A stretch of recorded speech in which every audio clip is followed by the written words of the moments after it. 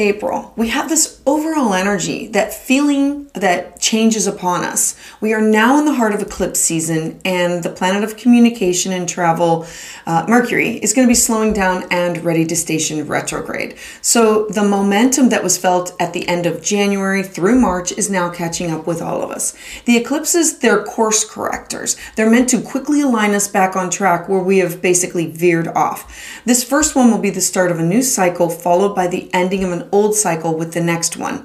April begins with this big push of Aries energy, the idea of starting or initiating and diving headfirst into things, and then slowly, as the month unfolds, the pace lessens greatly. We begin to settle into more comfortable routines. As each day progresses, we begin to slow down as Mercury finally stations retrograde at the start of eclipse season.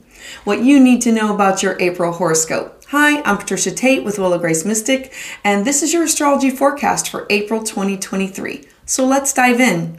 Aquarius Sun and Aquarius Rising.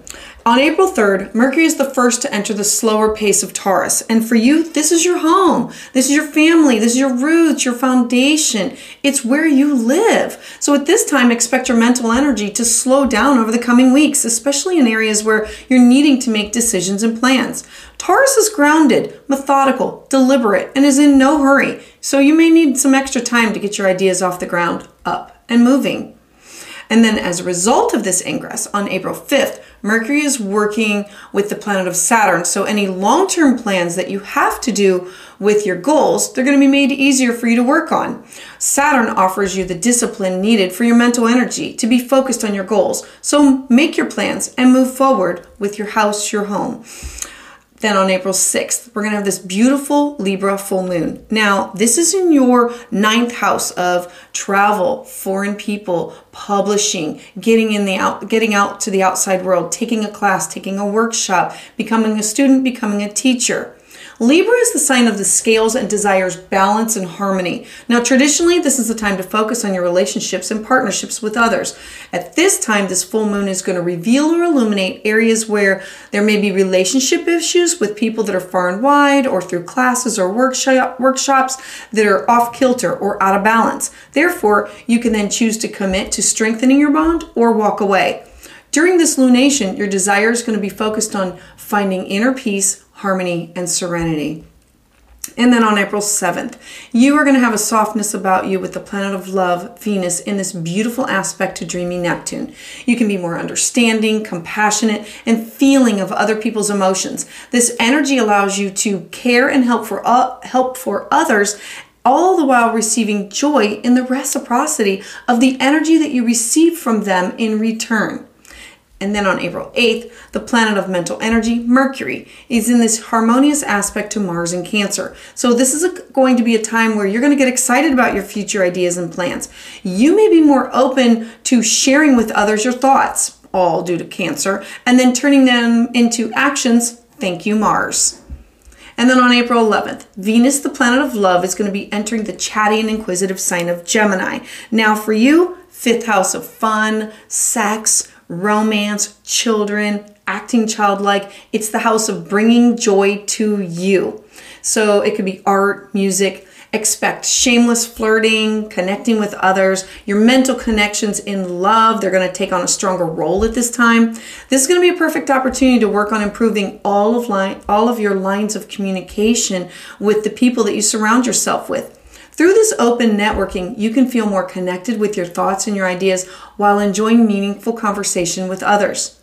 And then on April 14th, there's going to be a square tension point between Venus and Saturn here still. So Saturn being your responsibilities, Venus representing your love and your values, these energies combined may have you feeling that your responsibilities in these relationships are constricting and stifling you. Don't walk away. Stay the course. Get to the bottom of the problem and work to figure out what is the right approach so you can move forward with.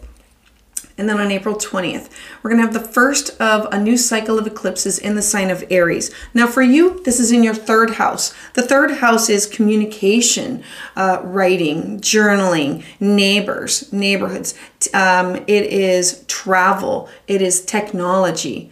Aries being the first sign of the zodiac, it looks forward to spring, to new life, to new beginnings. Because it's spring, it's the end of winter. So the Aries solar eclipse is going to be full of potent energy. The Aries Libra axis is about me versus we. Who am I here? As opposed to connecting with people far and wide. And topics such as independence, codependence, interdependence, and collaboration, they're going to be very hot for you over the next few months, with a pattern running through it for the next couple of years. Times of new beginnings are going to be strong for you. The feeling of being ready to take action, start anew, begin a new journey, it's going to be amplified. Look for synchronicities of people, places, and things that are going to come into your life. Are you wanting to write? Are you wanting to journal? Are you wanting to take classes or something that is going to be closer to home? Connecting with siblings, aunts, uncles, neighbors.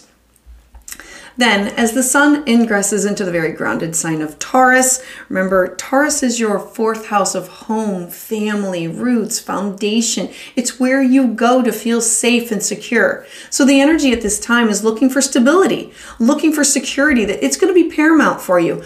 Give yourself permission to slow down. Embrace life at a slower pace. It's going to improve your confidence in all areas of your life. Because then the following day on April 21st, we're going to have Mercury retrograde. It's going to be here in Taurus, in your house of home, until May 14th.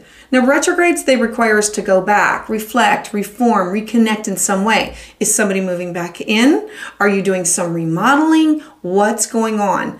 In Taurus, you can become kind of bull-like, stubborn, inflexible. So work to be more open to change, go back, look at themes that the sun is illuminating that need realigned, reformed, reorganized. It's the words. It's remodeling even.